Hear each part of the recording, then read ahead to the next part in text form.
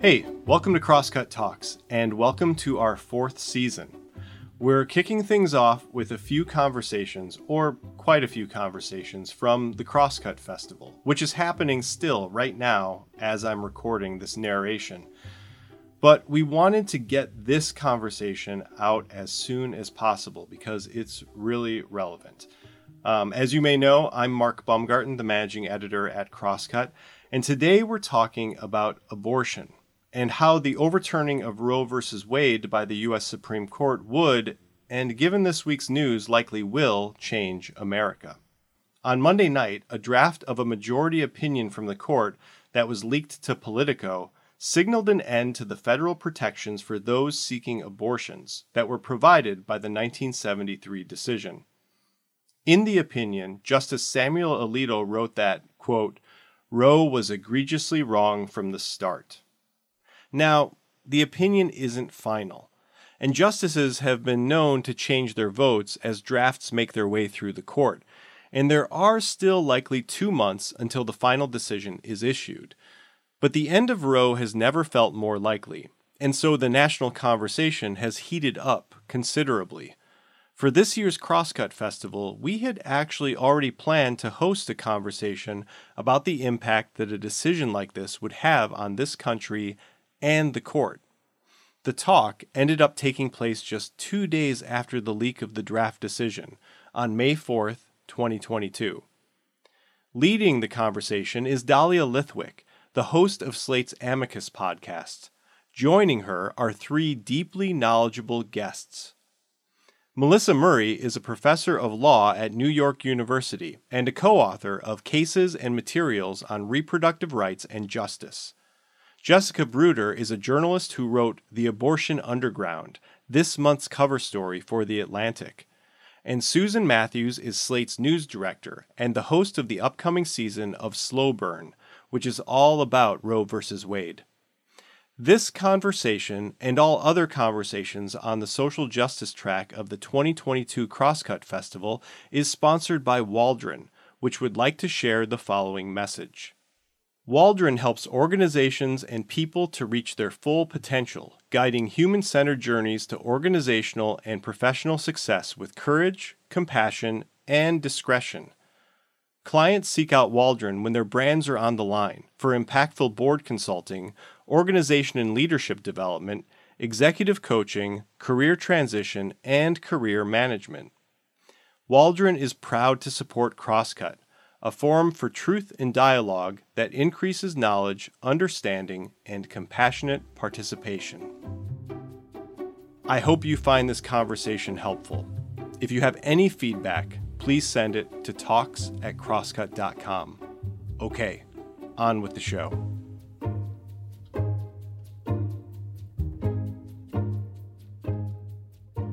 Hello there, and welcome to the Crosscut Festival. I'm Dahlia Lithwick. I cover the courts and the law for Slate, and I host their podcast, Amicus.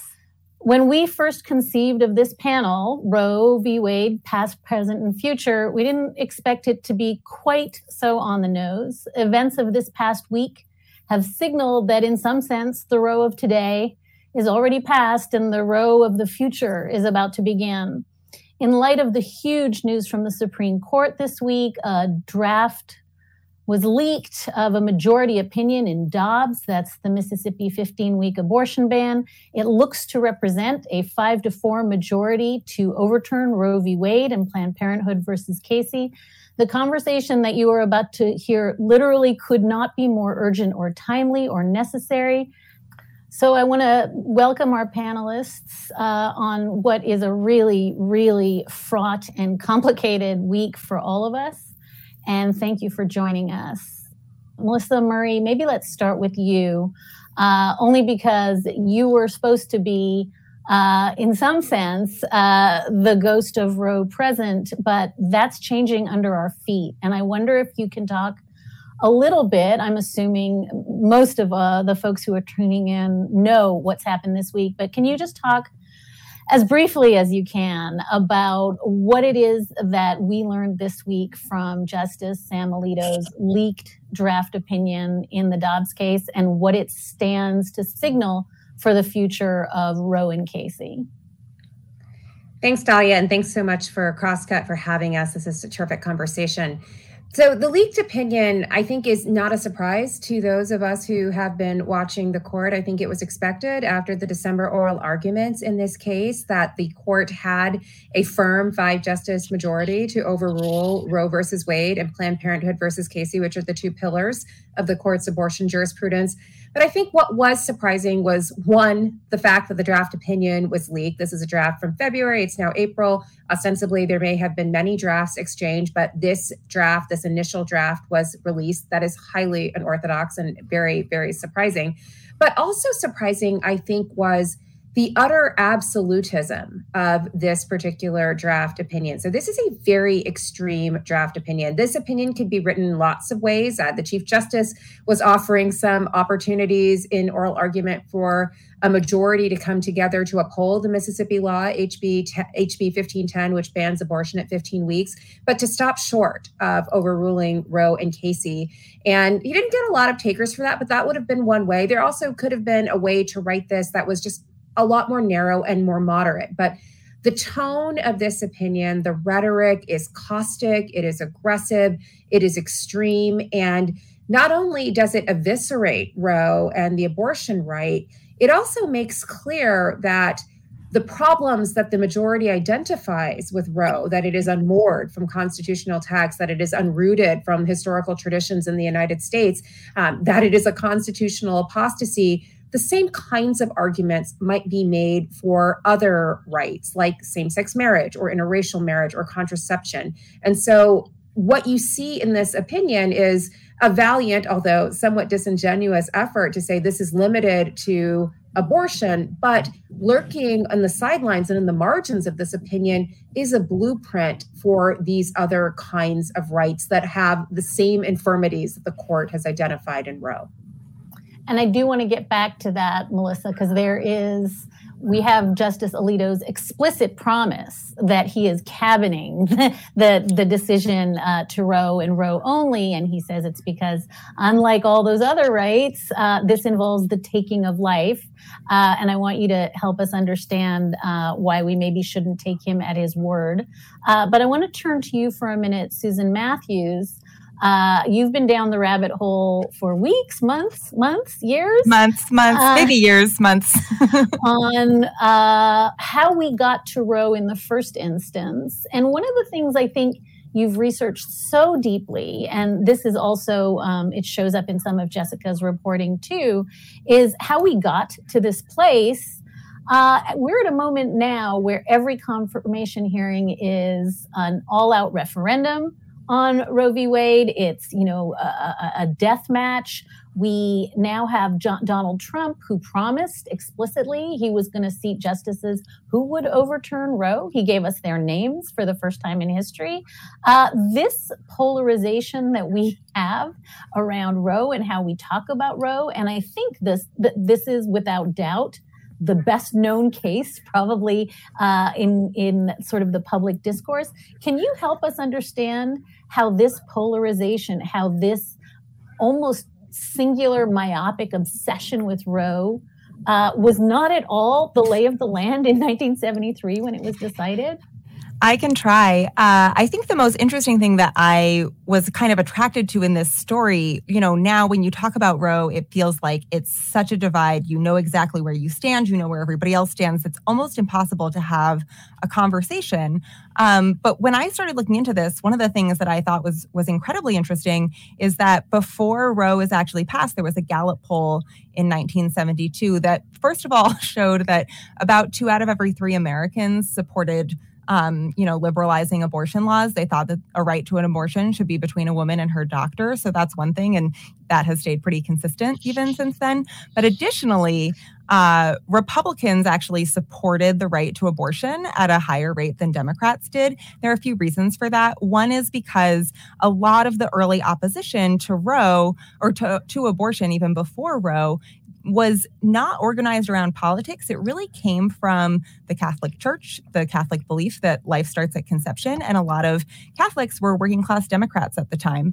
And a lot of Republicans were like really deeply invested in small c conservatism. They were not interested in the government having to legislate this. They were hearing from doctors and from women about what was happening, and they kind of thought that this was the realistic approach. Another interesting factor just of this time period is that it's the late 1960s and early 1970s. Overpopulation is a big concern.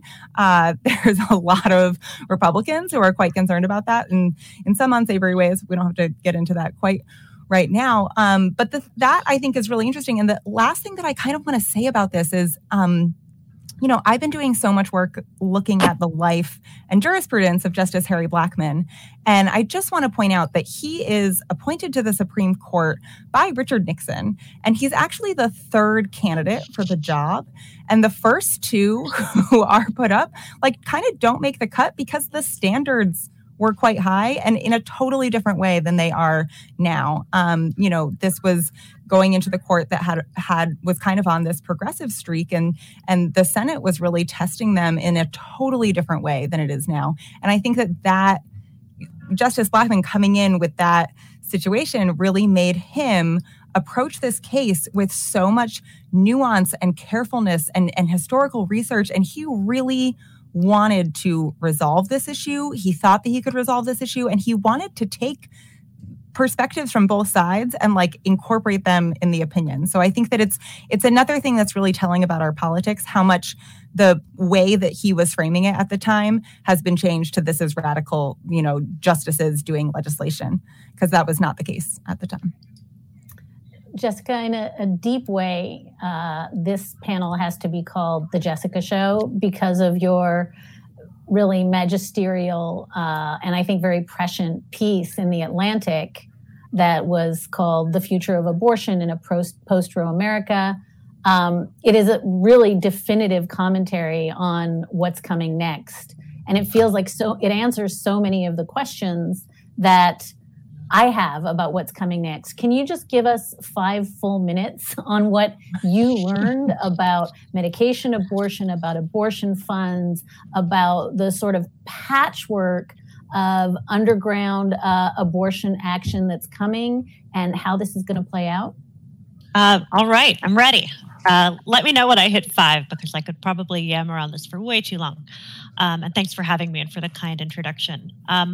Well, one thing that came up in my reporting is there are some ways in which we actually can't go back. And part of that is because science has advanced. And the most important thing I should tell you about that is we've got abortion pills. And a lot of people in the US actually don't know what they are, which is amazing considering that in 2020, 54% of abortions on record were accomplished with abortion pills. Meanwhile, we're at a point where still 90% of abortions in the US are in the first trimester. That's when these pills are used. And they are becoming increasingly popular. Also, they allow people to have an abortion in the privacy of their own home. And so I'd love to introduce you to them. This is mifepristone. Mifepristone is known also as RU486. It's the French abortion pill, and it's a progesterone blocker. This little hexagonal creature is misoprostol, also known as Cytotec. It was originally created to help people with stomach ulcers. So when we talk about abortion pills, most people are actually talking about those 2 different pharmaceuticals. The way they work is mifepristone is essentially a progesterone blocker. That's the hormone that's one of the hormones needed to maintain a pregnancy. And misoprostol induces cramps. The backstory there is that it was introduced in Brazil in the 80s, and the women there were very creative and saw on the label that people were not to take it if they were pregnant because it could induce cramps. Lo and behold, some people did not want to be pregnant and discovered that it was a potent abortifacient. So today, the combination of pills is FDA approved for ending pregnancies up to 10 weeks, and the World Health Organization, meanwhile, is a little less conservative. They have protocols for using them up to 12 weeks and even after that. So how do people get the pills? What do they do with them? Before the pandemic, there was a rule federally that for mifepristone, that's this one had to actually go to the doctor and take it in front of the doctor, which doesn't make a lot of sense because when you take it, nothing happens. It's not like you grow a third head. It's not like you have an abortion on the spot. It's a slow process. So people had to go and take it, and then they were given the rest of the pills to take home. That restriction was lifted during the pandemic. It was briefly reinstated, but now it's gone for good. This led to a flowering of telemedicine startups, all offering the pill, many of them with video consultations. So now, depending on where you are, there's a great website called plancpills.org, and you can put in your state, since we know this is all going state by state, and that's even been happening before Roe, and figure out how to get them. For the Atlantic story, I ordered them from Aid Access, which is a group based in Europe. They actually send them to people in all 50 states, even in states where they're already restricted because they are out of our jurisdiction. And they also supply them for what's known as advanced provision. Some of our viewers may have read earlier today that people are stocking up on pills while they can, just out of concern. And to the best of my knowledge, and I think other people are trying to start offering them for advanced provision, Aid Access will actually offer them to people as kind of a break under glass sort of thing. So that's what's going on with that. But even before this decision comes down, medication abortion has really become one of the hottest fronts in the fight over control over women's bodies. We know that in the first 3 months of this year, more than 100 restrictions were passed on medication in the states. That's part of a much larger picture where more than 1,300 state restrictions have been passed on abortion since Roe versus Wade. It's kind of death by a thousand cuts in that many places I spoke with activists and they said, like, look, Roe might as well not be the law of the land here already because the issue is access. So for example, if you tell me, Jess, you can go to the moon, great. I'm so pleased that I have the freedom to go to the moon. But if you're not giving me a ticket, I am staying in my seat, right? So it's the same thing. We have, for that reason, a very strong grassroots of abortion funds. There are more than 90 of them in the US, and they do the roll up your sleeves work of helping raise money for people who can't afford pills or procedures. We know that since 1976, the federal Hyde Amendment has made abortion funding ineligible for, you can't get it through federal Medicaid. Basically, it's not supported. So abortion funds are amazing. I know everybody's saying donate to Planned Parenthood, but abortion funds are the kind of the unsung heroes that are also always short on resources. So that's a big thing right now. So we have the grassroots, the people who have kind of grown up in the cracks because Roe has been gutted so badly already by all of these restrictions. And then we have the underground. The underground is going to be people basically doing a lot of different things extra legally is what we're talking about. Whether that's the activist I spoke with who mailed pills to a 13-year-old who was pregnant and did not want to be in Texas on the eve of the ban, women in Mexico offering to bring the pills over. Misoprostol is available over the counter there as Cytotec, so people bring it in. Again, it's going to be a patchwork like it is now, and people who can afford to will be going to other states. I spoke to somebody who was bulletproofing vans to bring them to the borders of hostile states. So, we can get into the diaspora there, but I should probably stop while I'm, end rant.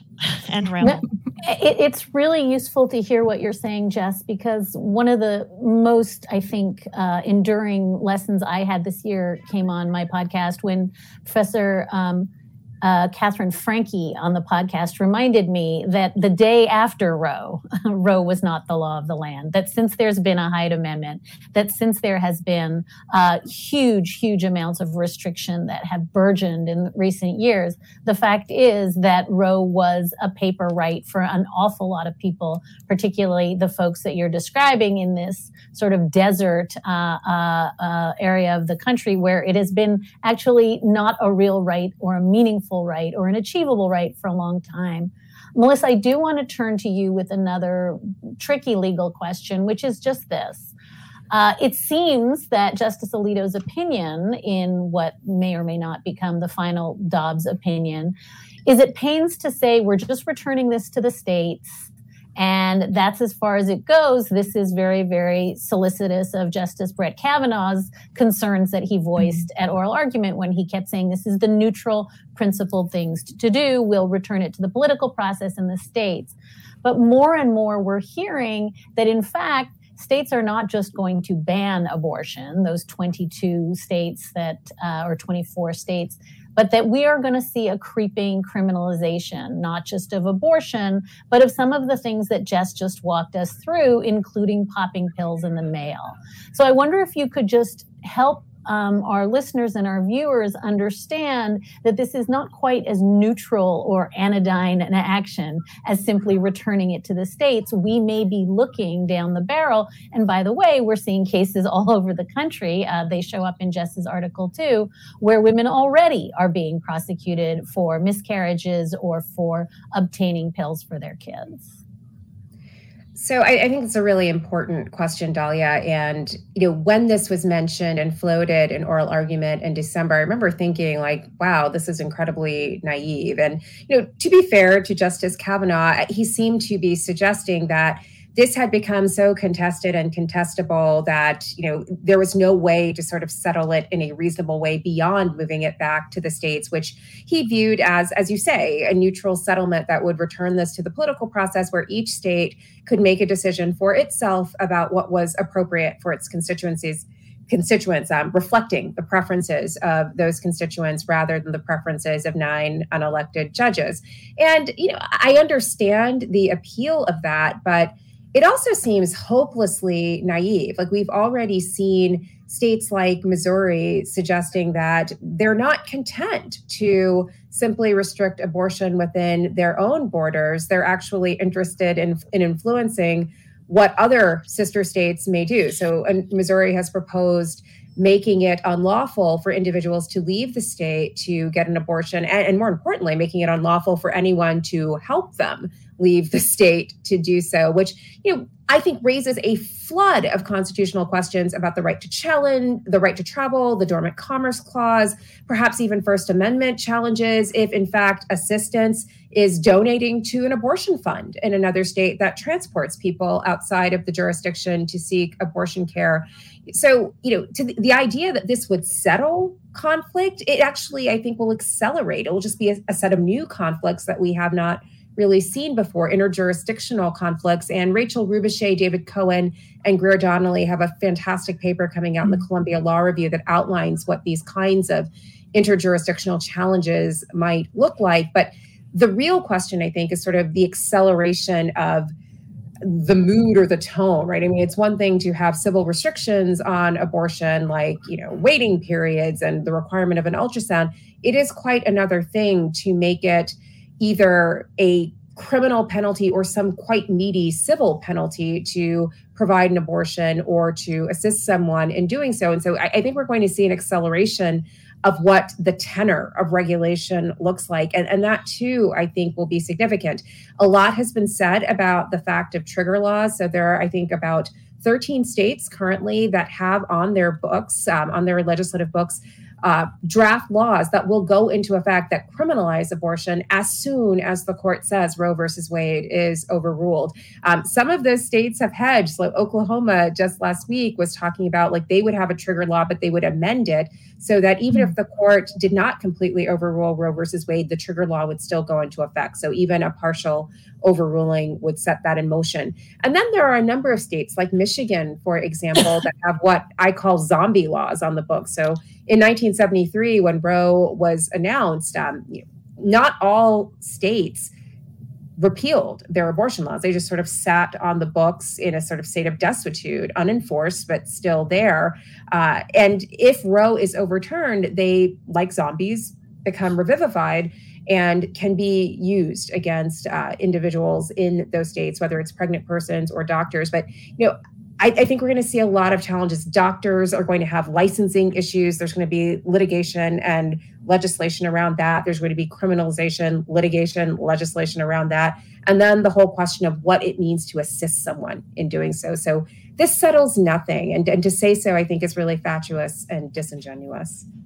And let's add one layer to that, Melissa, which I think is implicit in what you just said, and I think actually baked into the Missouri law, but also in addition to these new criminal penalties, we're seeing this uptick in citizen bounty, conscripting citizens to become part of the law enforcement regime. So we're not simply talking about new criminal laws. We're talking about telling on your neighbor, sometimes for money, and that becomes a part of, the legal regime that's used to enforce this. Well, so can I say something about that? I mean, I think this is incredibly devilish. And, Elena Kagan referred to the architects of this Texas bounty scheme as, some geniuses. It's incredibly devilish. It's managed to stymie any hope of challenging the Texas law in federal court. But I actually think there's a longer game for this. If there is national legislation prohibiting abortion, and the conservatives have already indicated that this is not going to be a state-by-state settlement, they're going to push for a national solution. If you have recalcitrant blue states who are like, yeah, it's on the books, but our people just aren't enforcing it, now you have deputized all of these watching neighbors. I mean, I think actually that is the sort of hidden aspect of this that we haven't even contemplated. It's not simply that in red states you have all of these watchers doing this and it's for the purpose of avoiding litigation or federal court litigation that would shut this down. It has this after effect where if there is some broader national scale, we've actually deputized and created an enforcement force of citizens where even if states are more reluctant to do so. I want to just remind our audience that if you have questions, you should pop them in the chat because we're going to get to them very soon. And I want to turn to you, Susan, because I think Melissa just made a really important point, and I think Jess teed it up, which is anyone who thinks this is a red state, blue state issue is not entirely correct. This is going to have implications from the narrowest, most trivial. You're going to have a longer wait at your clinic in Maryland because people will be traveling, but also because we are looking at federal enforcement strategies, whether they are mail interventions or whether they are bans on travel. So this is not a kind of, this isn't my problem. But I did want to give you a chance to respond. And I know this came up in research for Slow Burn. There's another way of looking backward in which we like to say, if Roe had just been better drafted, it needed to be written better, and then we wouldn't be in the boat we're in today. And you've already teed this up when you said Justice Blackmun was so meticulously careful, he thought, to get everything right here. But what do you say when people offer the critique that, if they had just rooted this in something stronger, why isn't it lashed to the Equal Protection Clause? Damn it, Susan, fix Roe so that this didn't happen this week. What's the answer? Well, the real thing is that everyone has a reason or a theory of how they could have decided Roe so that this protection would actually, be stronger. There's this whole idea, like if anyone knows anything about Roe, it's that it's grounded in privacy, and privacy isn't really a great grounding for this right. This right is too important. And I think we've been talking about this a lot. So Dahlia, I want to welcome you to chime in here too. I think that this has been such an interesting thing to watch people say, because first of all, I think that if you look at Justice Alito's opinion, like this is obviously not about, I think, how the practice of law. It's not really about the interpretation of the Constitution. It's about going backwards in time. But more importantly than that, I actually think that we have done ourselves a disservice in the way that we've talked about privacy. It's grounded in privacy because the privacy aspect of the 14th Amendment that they're building on is something that was being built on in that time in the Supreme Court's jurisprudence. So it was like the most likely place that they were going to continue this. And Sarah Weddington, who argues Roe in front of the Supreme Court, knows this. She offers it amongst her arguments. But I also just wanted to say, and this is what we've been talking about, is that when you talk about it within the bounds of privacy, within the idea that this is a decision that a woman makes with her doctor, and it kind of has this element of being like a little bit shameful, and it doesn't sound like a very strong right. But when you think about the 14th Amendment, it's about family autonomy. Like, it's about how to construct your family in the way that you want. And it seems impossible to me to argue that you cannot have control over that, and you can have liberty and life and happiness under, the Constitution. So that, to me, the thing that I have come to is really feeling like when we kind of say, oh, privacy wasn't the right thing, and I could have decided Roe better and it could have been stronger. Like, I don't think that there was a legal reasoning way where this was not going to blow up into the fight that it became. But I also think that there's a way that we can think about this ruling and how it was grounded and actually understand that as a really deep fundamental right. And Jess, can you talk for a minute, if you would, about, I'm sure you're getting a millionfold the questions that the rest of us are getting about what's the best thing to do. Who do I support? Who do I help? What am I meant to do? And, my snippy answer tends to be invent a time machine, go back 3 years, care about the composition of the Supreme Court. But that's not super helpful to our viewers and listeners. What are you telling folks who really, really feel as though they're looking at a juggernaut here? And if what you are saying and Melissa is saying, it's going to get exponentially worse, what are you telling folks to do? Yeah, well, I do think actually your time machine thing isn't that bad, because I do think we need to remind people to vote. And we do need to remind people that this is a long game. I think everybody's adrenalized right now and in kind of fight or flight mode. And people have seen this coming for a very long time. And again, Roe has essentially not been the law of the land for a lot of people in many areas of the country and in many communities, often the people who are most marginalized when it comes to getting medical care in general.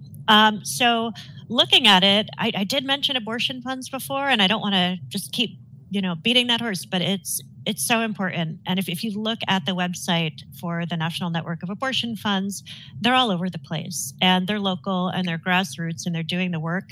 People also volunteer as clinic escorts to help patients get past protesters. There are just all sorts of things. And again, those funds are a great way to reach out. Repro justice organizations are always looking for volunteer help.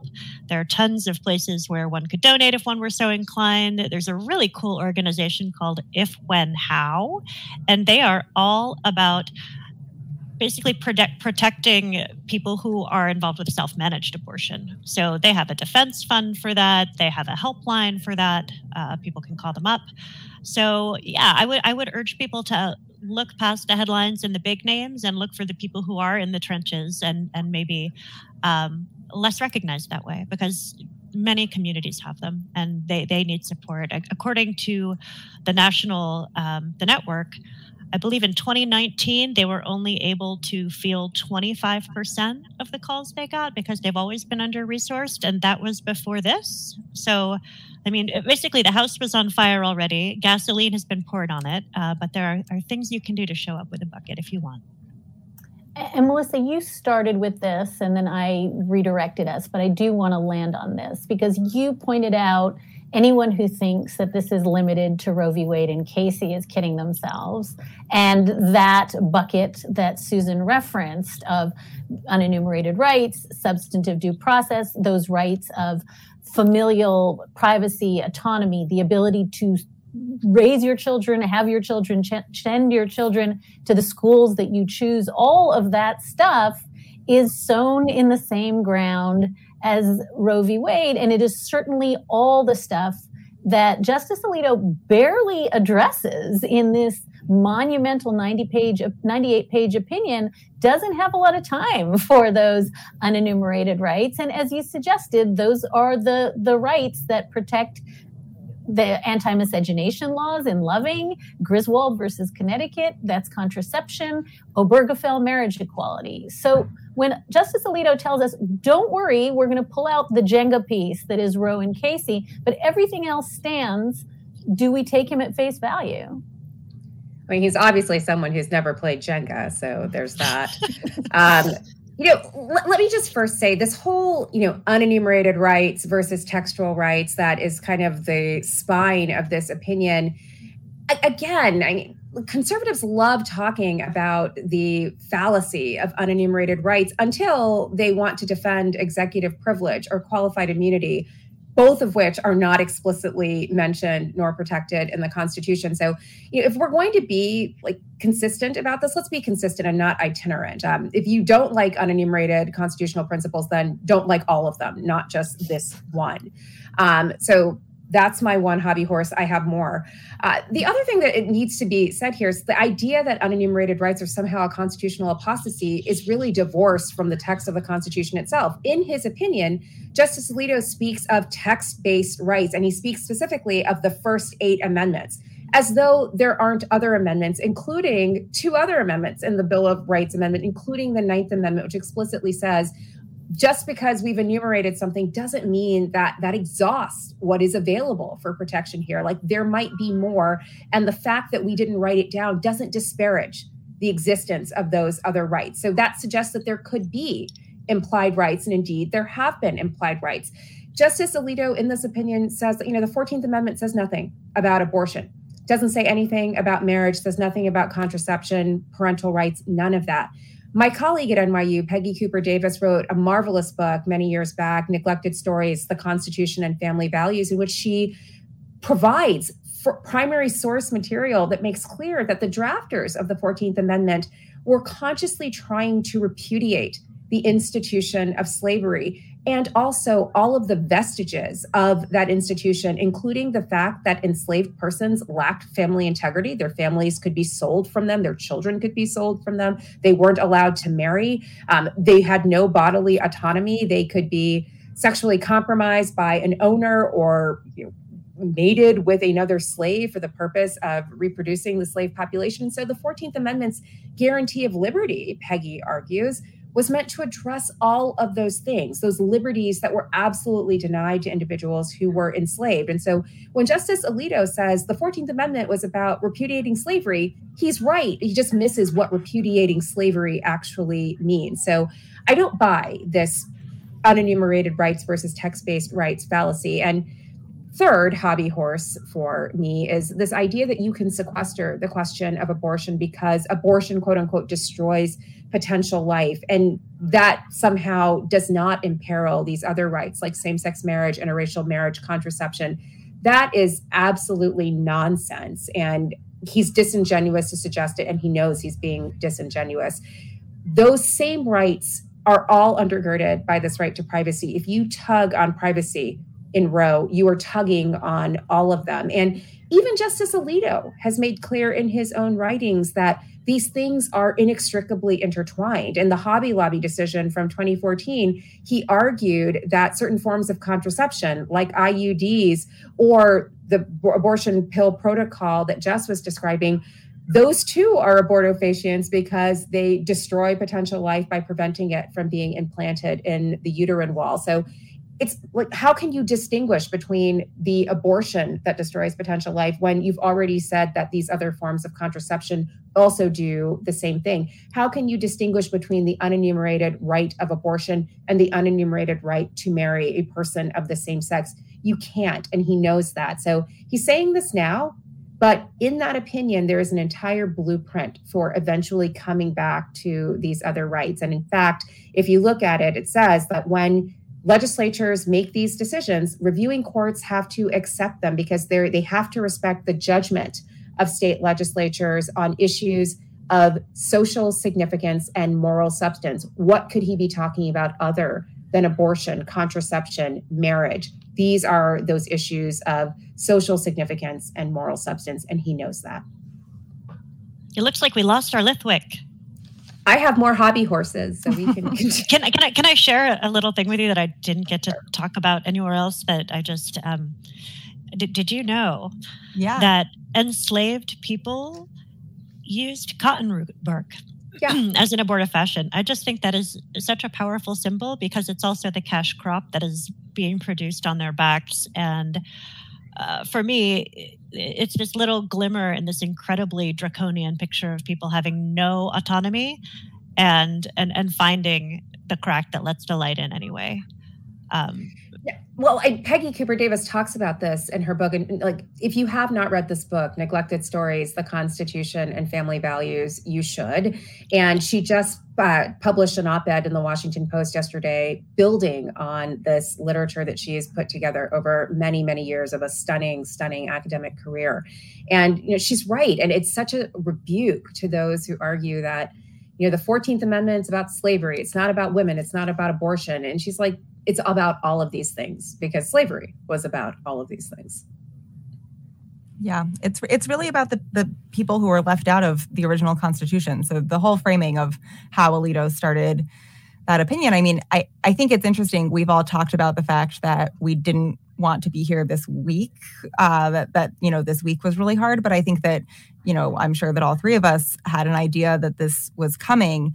And I think the thing about the actual draft opinion that we've seen is just that it is shocking. It's not surprising that they're going to overturn Roe versus Wade, but Dahlia and I have been talking amongst ourselves for years saying the Supreme Court is never going to write the words Roe versus Wade is overturned. So how do we message this? How do we explain this to our readers in a way that actually explains what's going on? And, Jess, as you've said, there are so many places where Roe is essentially not the law of the land anyway. But this opinion in particular, to me, felt so shocking in the way that it talked about it, in the way that it talked about how the original decision wasn't a reasonable piece of jurisprudence at all.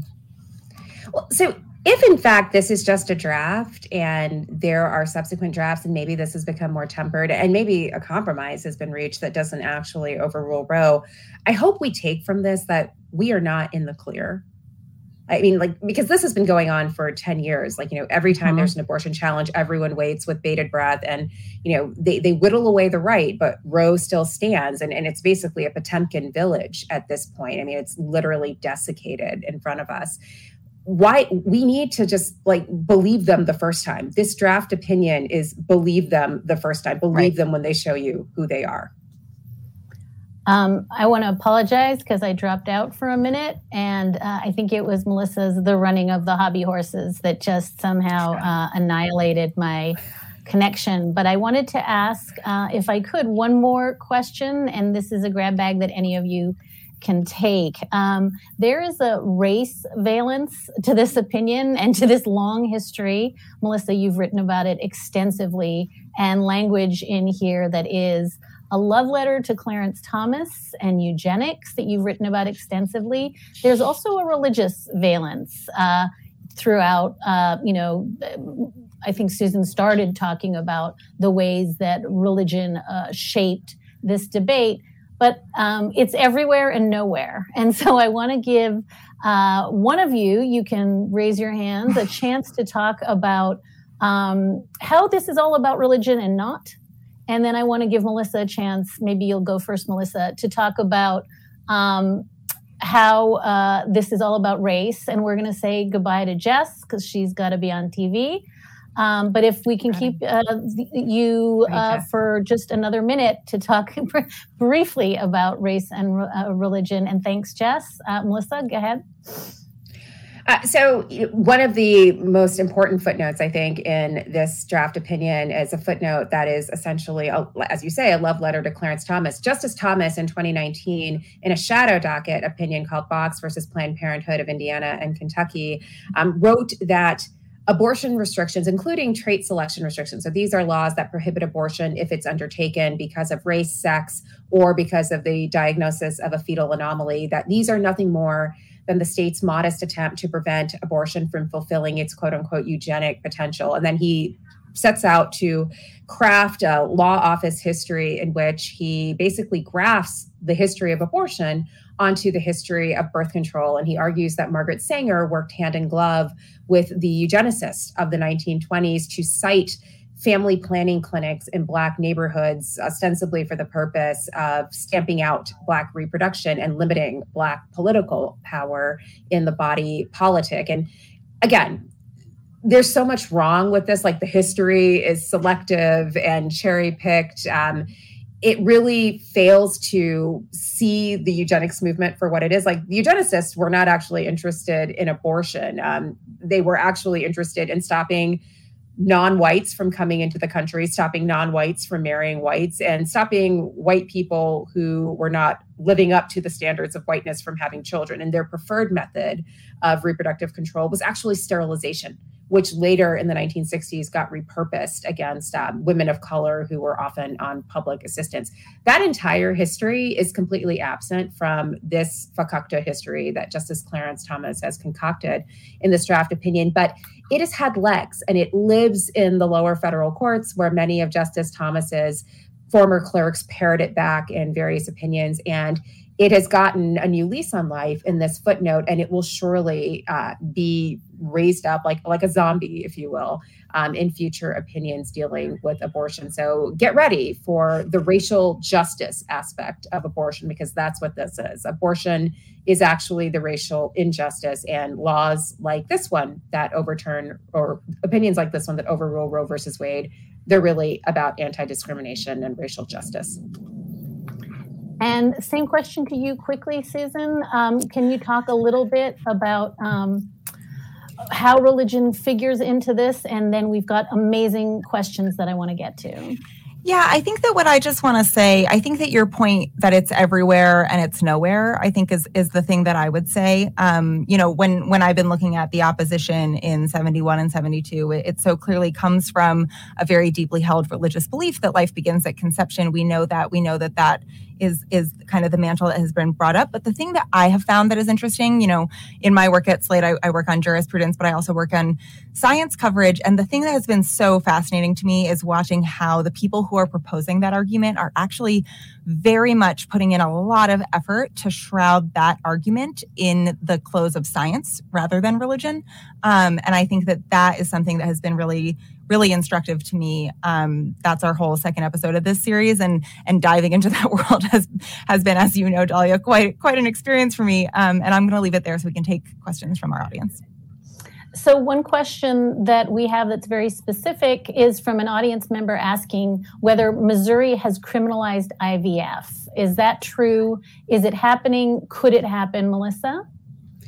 To my knowledge, Missouri has not criminalized in vitro fertilization. Could it happen going forward? I think it is likely. I mean, I think one of the things you need to understand about assisted reproductive technology is that it often results in the destruction of an embryo or fetal tissue, whether it's through selective reduction of embryos, if multiple embryos are implanted, or simply the use of fetal material, embryonic material.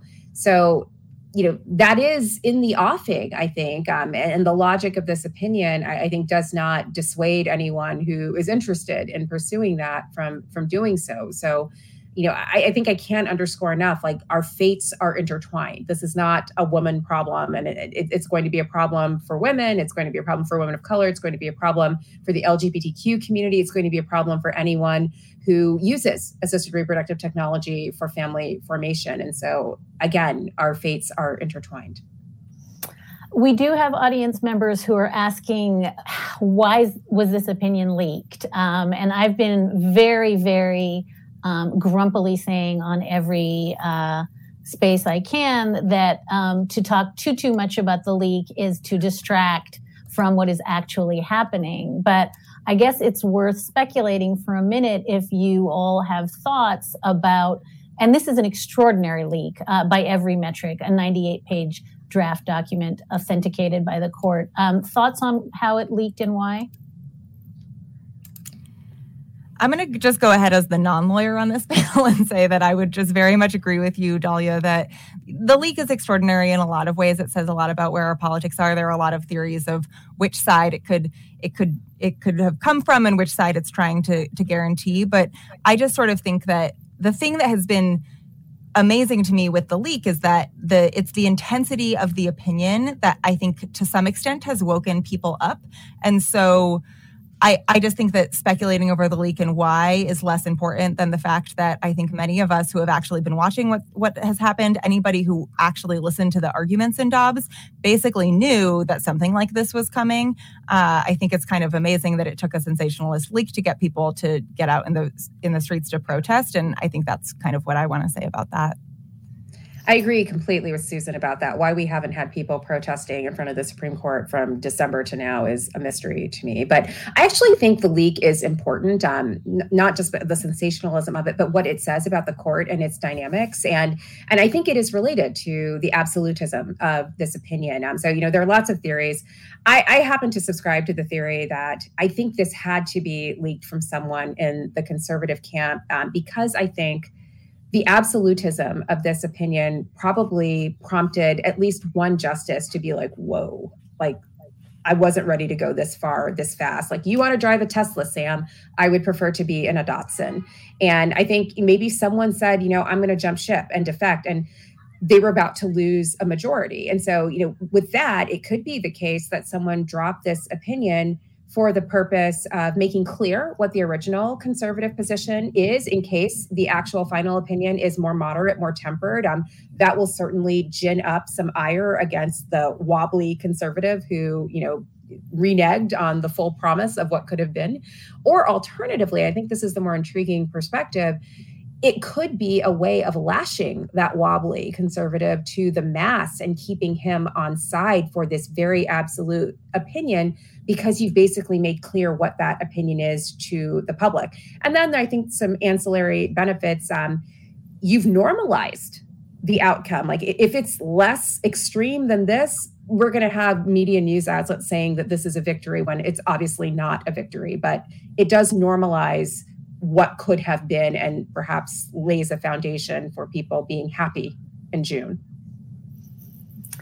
We have hit our time here, and there is so much to talk about. And I am really honored and humbled to be with Susan Matthews, with Melissa Murray, with Jessica Bruder. Each of these three panelists has been doing yeoman's work to make visible something that, as I think we've all agreed here, was already a 5-alarm fire long before this week. So I want to thank all of them for joining us. I want to thank all of you who joined us today.